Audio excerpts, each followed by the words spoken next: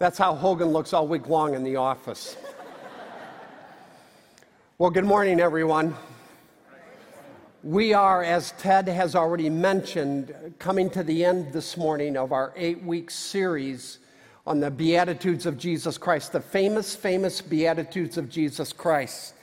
And I knew as I laid out this series that it was going to come to this. And what I mean by that, of all the statements in the Beatitudes, of all the messages you look forward to preaching on the Beatitudes, this is the one I was the most nervous about. This is the message I would just as soon avoid. Because here we are on the 8th Beatitude, and Jesus introduces the critical subject of persecution, of religious persecution. What is religious persecution? Well, it's the cruelty, the unjust treatment of someone because of their faith. In our case, of faith in Christ. And this is a subject Jesus takes on in this last beatitude today. And this beatitude is different than all of the other 7. Because the first 7 are short. They're like 10 to 14 words. They're a verse. We come to this last beatitude, this beatitude on persecution, and it's over 60 words. It's 3 verses. That's not because it's the most important. It's because this beatitude is the most difficult to swallow for all of us. It's the one that makes us the most uncomfortable. It's the beatitude of all of them that seems the most contrary to what Jesus is saying. I mean, the beatitudes are about the blessed life, the best life, the happiest life. And what Jesus says this morning is the blessed life is the persecuted life. Come on. And actually, what Jesus is doing here is profound. It's remarkable. Because in this last beatitude, Jesus is moving from character to cost. He's moving from the character of the follower of Jesus Christ to the cost of following Christ. And because Jesus loves us, he wants to prepare us. I want you to know there's a cost for following me. So grab your Bibles, turn to the very first book in the New Testament, the Gospel of Matthew, Matthew chapter 5. And we will look at this beatitude that begins in verse 10. Jesus said, "Blessed are those who are persecuted because of righteousness, for theirs is the kingdom of heaven. Blessed are you when people insult you, persecute you, and falsely say all kinds of evil against you because of me. Rejoice and be glad, because great is your reward in heaven. For in the same way they persecuted the prophets who were before you." So what Jesus is doing, he's shifting from peacemaking to persecution, just like that. He's going from the work of reconciliation to the reality of hostility and opposition. Why? Because no matter how hard you and I try to make peace with some people, sometimes we just can't. No matter how humble, how poor in spirit, how gentle, how merciful previous beatitudes you and I are, many people will ridicule us, they will slander us, they will reject us, they will persecute us simply because we're Christians. Now, you're a parent and you have a teenager, and that teenager crosses the line, does something regrettable, so you have to step in as mom and dads do, and you say to him or her, I'm sorry this has happened, but you're going to be grounded for this week and next week. And if it's really bad, because we as parents are prone to overstatement, you'll say something like, you're going to be grounded for the rest of your life. And sometimes he or she will respond to you, "Why are you persecuting me?" That's not what Jesus is talking about here, okay? Jesus is talking about something different. He's talking about the inevitable collision between two irreconcilable value systems. The world's on the one hand and Jesus on the other. And because Jesus loves you, he is preparing you in advance for problems. There's a cost to following me. So this morning, what I want to do is I want to talk about persecution today, persecution in the present, 2015, and then I want to go back to this passage in mind for what it is telling us about how you and I, as followers of Jesus Christ, should respond. So let's start with what's going on around the world. You and I don't see it. The media doesn't report it. But what I want you to know is God is doing something extraordinary in some the most difficult places around the world. And the persecuted church, which is made up of ordinary people just like you and me, is leading the way, leading the charge. These brothers and sisters in countries like Nepal or Niger, Sudan, Somalia, Iraq, Indonesia, Korea, Kazakhstan, and so many other countries stand for Jesus Christ. And in each and every case, they have been given a gift from God that many of us in the West don't want. And that is the ability to endure hostility and to emerge stronger. This gift of God to endure enormous hostility and endure even stronger. They are enduring and they are emerging. And they are on the front end. They are the vanguard of the movement of the Spirit of God around the world. Take the country of Iran. Christians in Iran are fully aware, cognizant of the fact that if I stand up for Jesus Christ in this country, I'm taking a huge risk. It could result in beating, it could result in imprisonment, it could result in death. Yet as a percent of population, the church in Iran is the fastest growing church of any country in the world. In Syria, amidst all the chaos, all the murder and the mayhem and the incredible dysfunction as that culture is just collapsing, Christians in Syria are under enormous pressure.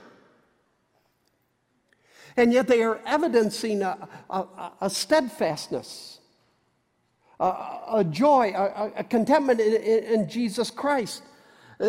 That is supernatural. I know, I've talked to church leaders in Syria. I've been on the phone. They have dreams, they have visions. They are seeing God do incredible things in their war-torn, chaotic country. Somalia.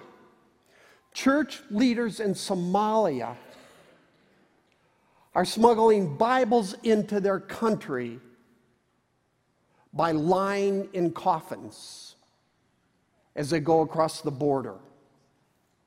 Now, when you watch the news, you're not going to see this, you're not going to hear about it, nobody's going to talk about it. It will appear to you that the church is losing. But the reality is God is doing some remarkable things. I do not in any way want to minimize the displacement, the plight of refugees. I do not in any way want to minimize the beatings, the imprisonment, the death, the torture.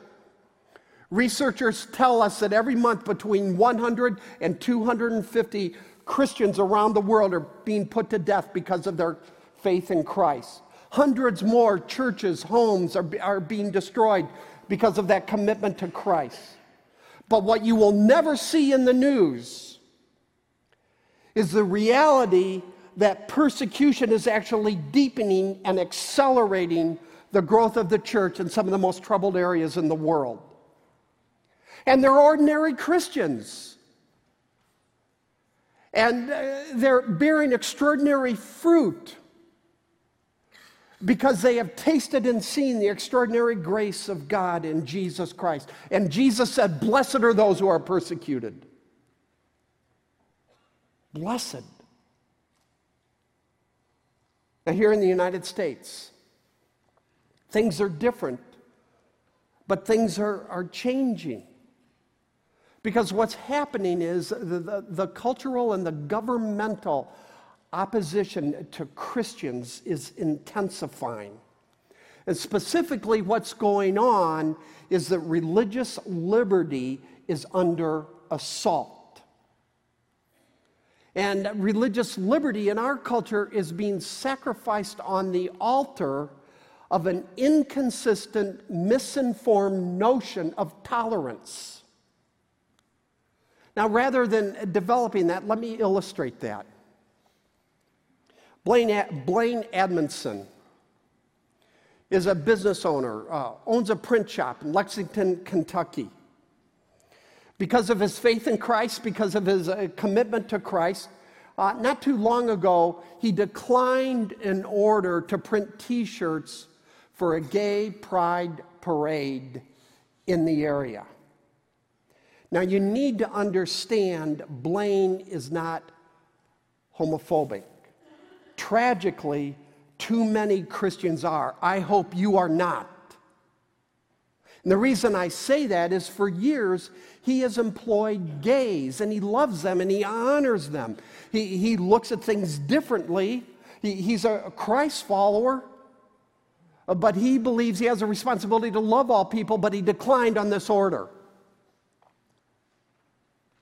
And as a result, the forces stepped in. There's been a lawsuit. There's been a media frenzy. There's been a boycott of his shop, his print shop. And all of a sudden, some of the major customers that he's built over the years, like the University of Kentucky, are saying, well, if this is your position, we're out of here.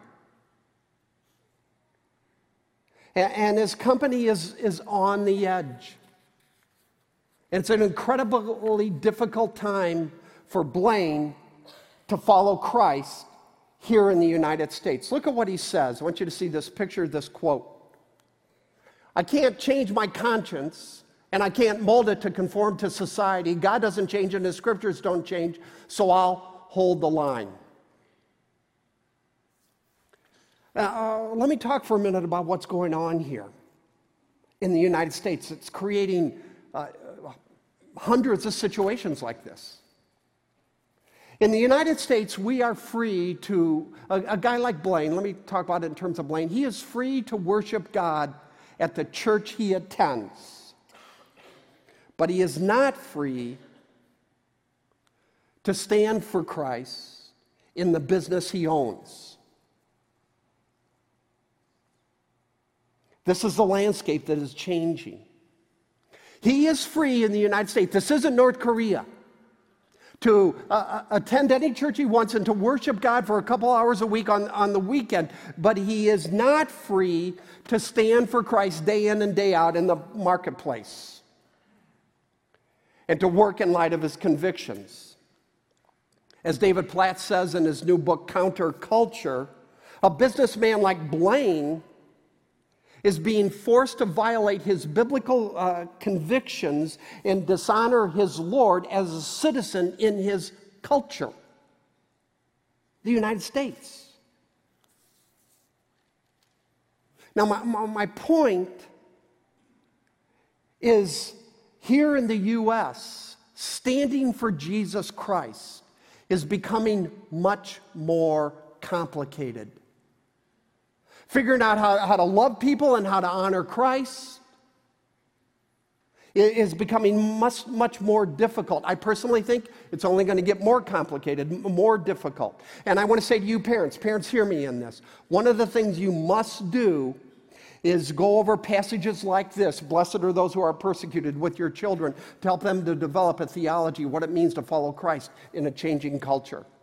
Frankly, we need to talk about this more as a church, and we will.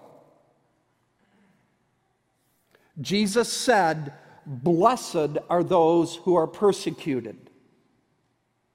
Persecution is opposition, it's hostility.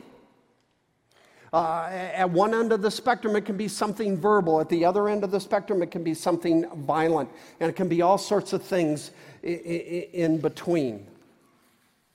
So that's sort of the landscape of today. Now, the question that we want to wrestle with is, how do we respond? What is Jesus saying here? What does it mean for us to look like Christ, to live like Christ in the face of this? I want to say 4 things. Number 1, what Jesus is saying is do not be surprised by persecution, expect it. Jesus here is predicting it. Jesus is saying persecution is coming. Now, if you stop and think about it, one of the things you got to love about this, one of the things that makes this passage hard to preach, but one of the things I really appreciate here is Jesus' honesty. Jesus Christ is not trying to be trendy. Jesus is not trying to entertain. He's not trying to be popular. He's not trying to draw a crowd. He's trying to disciple the crowd. Unlike prosperity preachers today here in the United States and around the world, Jesus is not saying believe in God and all your problems will go away. I hope you don't watch that stuff. Jesus is not saying that. Jesus is promising problems. Blessed are those who are persecuted. But Jesus doesn't oversell. Jesus doesn't soft pedal. Jesus doesn't manipulate. Jesus shoots straight. He invites us to follow him, and he warns there's a cost. Count the costs. Persecution is the cost. Now, you and I may not like what Jesus says, but you got to love his honesty. It's so very refreshing. Our Lord is saying persecution will come. Don't be surprised by it. The second thing I draw from this is this: Jesus is saying, see persecution as a positive, not a negative. As something that's good for your soul. See it as a protein, if you will, not a poison. We tend to see it as a poison, not a protein. I mean, notice how Jesus begins. He begins twice talking about this subject with the words blessed, blessed, blessed. In other words, the blessed life, the best life, the richest, the most meaningful life is characterized by different times and different points where there's persecution. Now, I'll come back to this, but then Jesus goes on and adds this stunning statement, rejoice and be glad. Really? I mean, who wakes up in the morning and says, man, I hope I'm ridiculed today. I hope I'm rejected. I hope I lose my job for Jesus, because then I'm going to rejoice and be glad. I mean, who talks like that? No one but Jesus.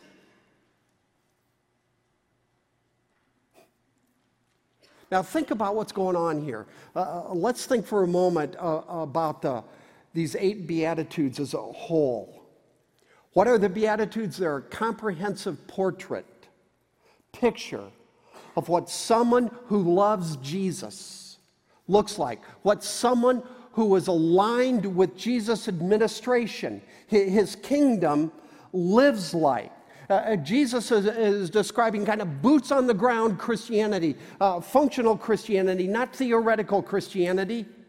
And starting with the first beatitude, Jesus tells us these are people, followers of Christ, are people who know their problems are beyond them. They're poor in spirit. And they know that their problem is sin, and so they mourn it. But they know their deepest problem is not other people in their lives, but themselves. So they're meek. And because they understand that there's nothing inside of them that will establish righteousness before God, they hunger and thirst for a righteousness that can only be found in Jesus Christ. And they turn to Jesus. They hunger, they thirst for righteousness. And having done that, as a result of that, they are merciful. They're not perfect, but they're pure in heart. And they're peacemakers. They bring peace to a situation. Now, all 7 of those Beatitudes are snapshots of the person that loves Jesus Christ. And so is the 8th. Blessed are those who are persecuted. And amazingly, Jesus is saying that to the degree in which the first 7 Beatitudes are a reality, a functional reality in your life, so will the 8th be. So will this Beatitude. Every follower of Jesus Christ who hungers and thirsts for righteousness will suffer for it.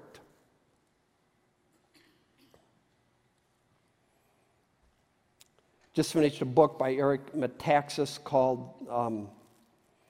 7 Men. He has a chapter, a great chapter on Dietrich Bonhoeffer in it. There's a statement Bonhoeffer makes. Bonhoeffer was the German Christ follower, pastor, theologian who resisted Hitler, resisted the Nazis, and was imprisoned. And just a couple of weeks, 3 weeks before the end of the World War II, he was hanged for his faith in Jesus Christ. And before he was martyred, before he was killed because of his faith in Jesus Christ, he said this: suffering for Christ is the badge of the true disciple. The honor badge, the merit badge. That's exactly what Jesus is saying here when he says, blessed are those who are persecuted. It's why this beatitude comes last. We think of it as a poison, it's a protein, it's an honor badge. Let me go on, number 3.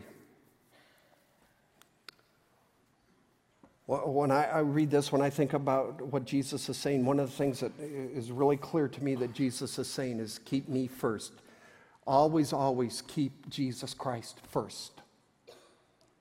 It's the only way you and I are going to get through difficult times. Now let me back up. Where we get into trouble is second things become first things. And first things become second or third things. And so what we have to do is we have to always be clear on our goal, always be clear on our mission, always be clear in the end game for us as followers of Jesus Christ. And what is that? It's the Great Commission. It's to lift up Jesus Christ. It's to make disciples that make disciples, that others might come to Christ and be saved. So our mission is the Great Commission, not great comfort.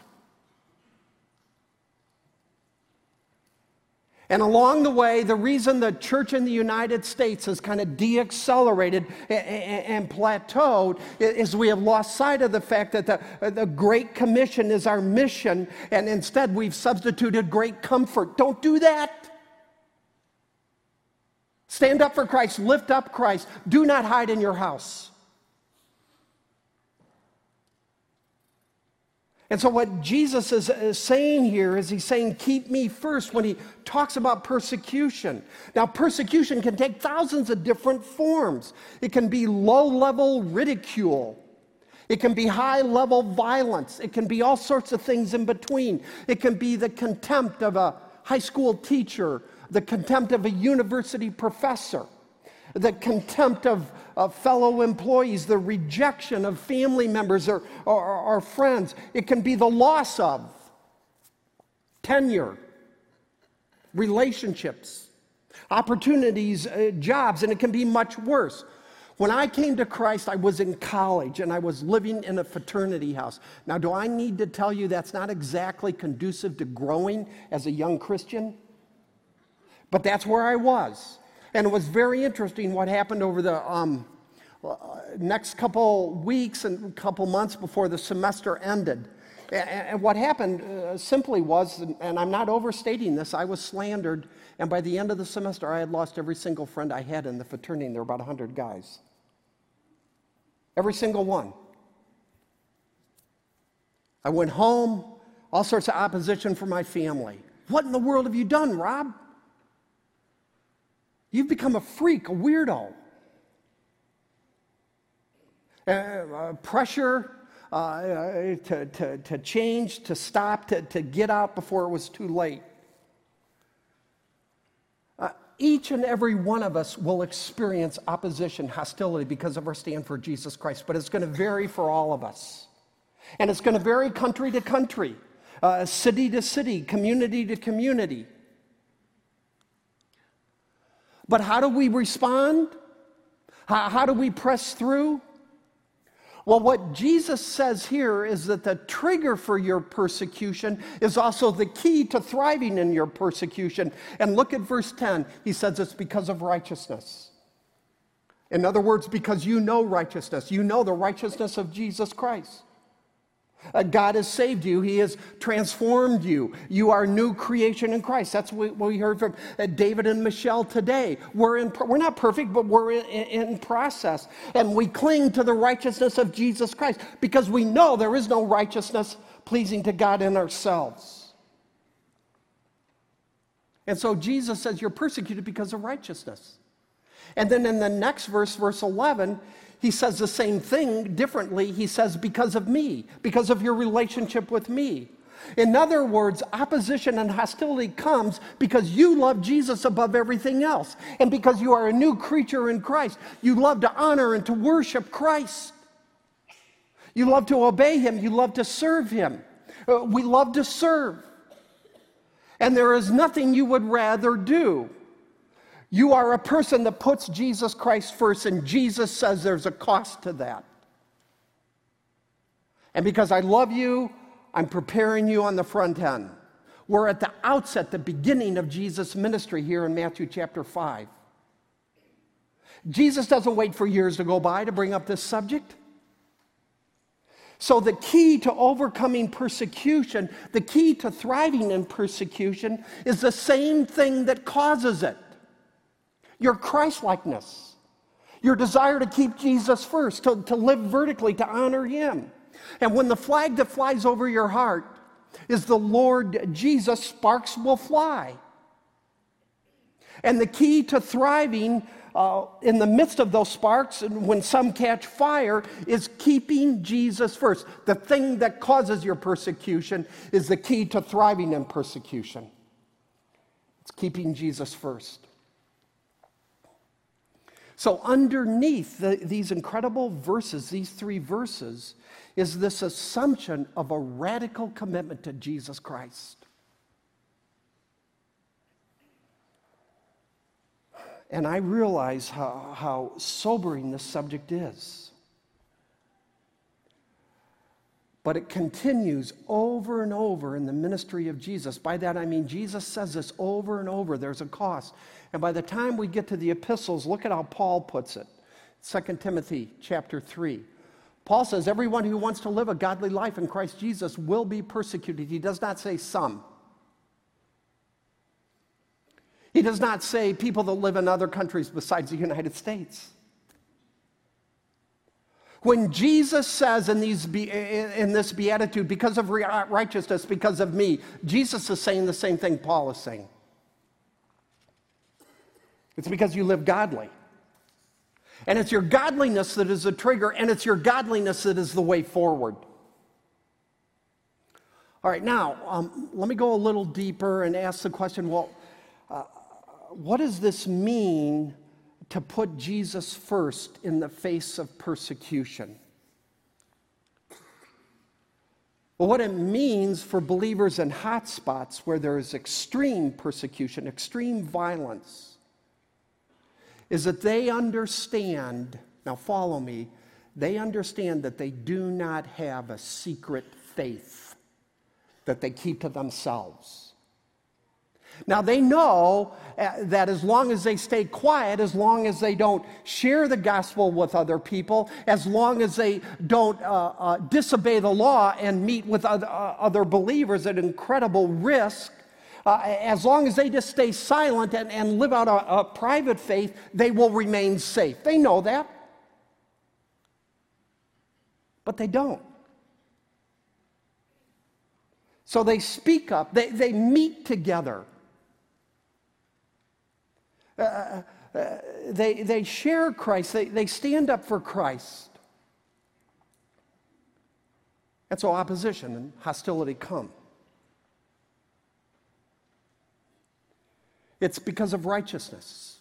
It's because of me. And what I want you to know is these persecuted believers in these troubled places around the world are the new face of the global cause of Jesus Christ. And in the years to come, we are going to be reading incredible stories. And they are right at the vanguard, right at the forefront of this incredible movement of God around the world, because they are filled with an unstoppable passion for Jesus Christ, whether they live or whether they die. My buddy Tom Doyle, he's preached here a couple times. He is part of E3 Ministries, the Middle Eastern director, in and out of difficult countries all of the time. A couple of weeks ago when I was getting ready to preach this message, I called Tom and said, "Hey, Tom, I want to interview with you during the course of this message. Can you come?" And he said, "No, I got a commitment in Austin, Texas." But I tried to get Tom here. Tom has just written a new book called Killing Christians. It's talking about what's going on around the world. And in this book, he tells the story of a Somalian named Azam. Azam came to Christ. His father is a Somalian pirate warlord. And Azam is one of the church leaders in Somalia who smuggles Bibles across borders by climbing into coffins. I can't even get my mind around that.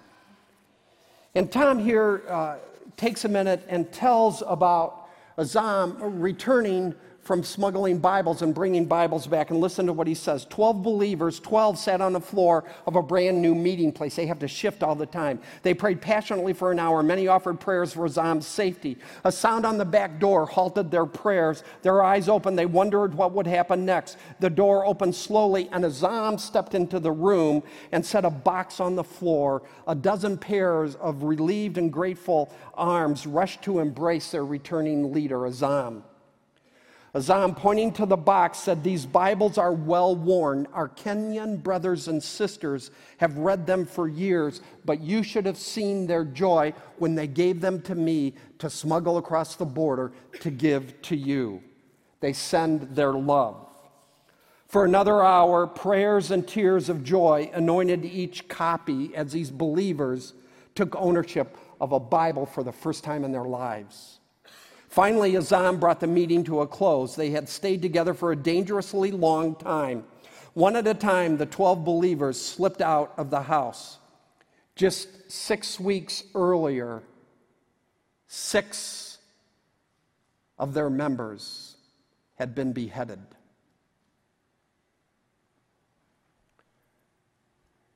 Jesus says, "Blessed are those who are persecuted." Not rejected, not poisoned, but blessed.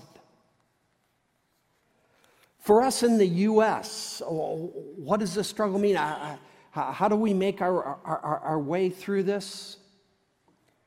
It doesn't mean we're going to suddenly have to start meeting in secret. No, this isn't North Korea. Our struggle isn't going to be to meet as a church. Our struggle is going to stand up for Jesus Christ in our schools, in our universities, in the marketplace, in our communities. And it's going to vary community to community, business to business. But first, putting Jesus first means we do not back down into relative comfort and accommodate our culture while brothers and sisters around the world are standing up to counter their culture. I can't tell you what exactly this is going to look like for you, what your particular situation, how it's going to play out. But I can tell you, I talked to some people after this last service that are struggling right with these very issues. They're experiencing the sharp end of the persecution spear in different contexts in the marketplace. I can't tell you what this is going to look like for you, but I can tell you, and I want you to hear me in this, that a privatized, silent Christianity is no Christianity at all. And church, it's time we as evangelicals in the United States stand up and speak up, not in hate, but in love. Jesus was full of grace and truth. May we render to Caesar what is Caesar's, but never render to Caesar what is God's. And our challenge in the United States isn't going to be, can we meet in private as Christians? Our challenge is going to be, can we live out our faith in the marketplace? And it's going to be a cost to do that. And how do we thrive? Jesus says, be Jesus-centered because of righteousness, because of me. And what will trigger persecution is the key to it, the key to thriving. Let me go on fourth, and I'll conclude with this. Jesus says in verse 12, rejoice and be glad. That's just crazy. Rejoice and be glad. What Jesus is saying is because you're so aware of the sovereignty of God, the love of God, you're so alive in the awe of God, you're so blown away by the grace of God in your life and the forgiveness of sins you have experienced, you so live vertically, not horizontally, that you can rejoice and be glad, not in your circumstances, but in your Savior, because you see Jesus. So as followers of Christ, we do not avoid hostility, ridicule, rejection, whatever it is, by staying silent. We're not submarines. We don't lash out and retaliate in anger and bitterness and hate. I mean, that's not Jesus. We don't condemn people. We love people. But we don't lick our wounds and retreat in self-pity, nor do we deny or pretend that this isn't painful, this isn't difficult. But what we do, Jesus says, is rejoice in Him and His sovereignty, the fact that He is the King of Kings and the Lord of Lords, right? Do we get that? Now, how is this possible? Well, Jesus offers two insights in verse 12, and I'll take them in reverse order and we'll be done. First of all, you understand your identity as a child of God. Specifically, Jesus says you belong to the same family as the great prophets, Isaiah, Elijah, Daniel, Jeremiah.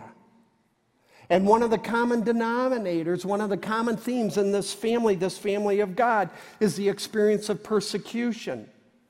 And so Jesus says when hostility hits you, you rejoice by remembering who's in your family, remembering the family pattern. Remember, you belong to this great family that's gone through great difficulty because you serve a great king. And then second, Jesus says you are joyful, you rejoice, and you are glad because you understand this world is not your home. You're just passing through. And your reward is in the next life, in heaven. And heaven is coming. And apparently your reward for suffering under persecution is so significant that Jesus uses the adjective great. A great reward. A reward that you wouldn't have if you hadn't gone through what you're going through. Suffering, this persecution severs our bondage to the world. It delivers us from the apathy of abundance, from the myopia of materialism. But the only way we can rejoice in it is if we so see Jesus and His lordship and His preeminence, His glorious grace, that we are confident in our identity and we are expectant about our future. I mean, we're focused on heaven.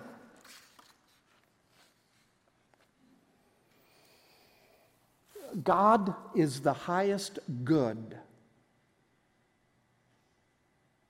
of each and every single person who's ever lived. God is the highest good. And the enjoyment of God and the obedience to God is the only happiness with which you and I will ever be satisfied. And here in the 8th Beatitude, as Jesus lands, as Jesus winds these up, Jesus says, it's going to cost you. And you have to decide, are you in or out? People will oppose you. And God will assign difficulty to your name. And Jesus says, blessed are those that persecute you. And paradoxically, these troubling words are some of the most comforting and grace-filled in all of Jesus' ministry. And so, church, let me just say, here we are, the last AMA 2015. Going forward, let's be the church. Let's stand up. Let's submit to Jesus. Let's be loving, not angry, because we're not surprised. Because we understand, according to Jesus, this thing we want to avoid is actually a positive. It's a protein. And we focus on Him. We focus on Jesus. We're locked and loaded on Jesus. And we rejoice in His sovereignty. Amen? Let's pray. God, we are way over our heads. And I am, there's something about this that makes me unsettled, uncertain. And I pray that you would give me, that you would give us the grace to stand for you. Not just to say, not just to attend church, but really to stand for you. And so we come to you and we ask that you would do that in our lives. And we ask now, God, that as we worship, this would be some of the most significant worship we have given to you because we love you and we are in regardless. And we pray in Jesus' name, amen.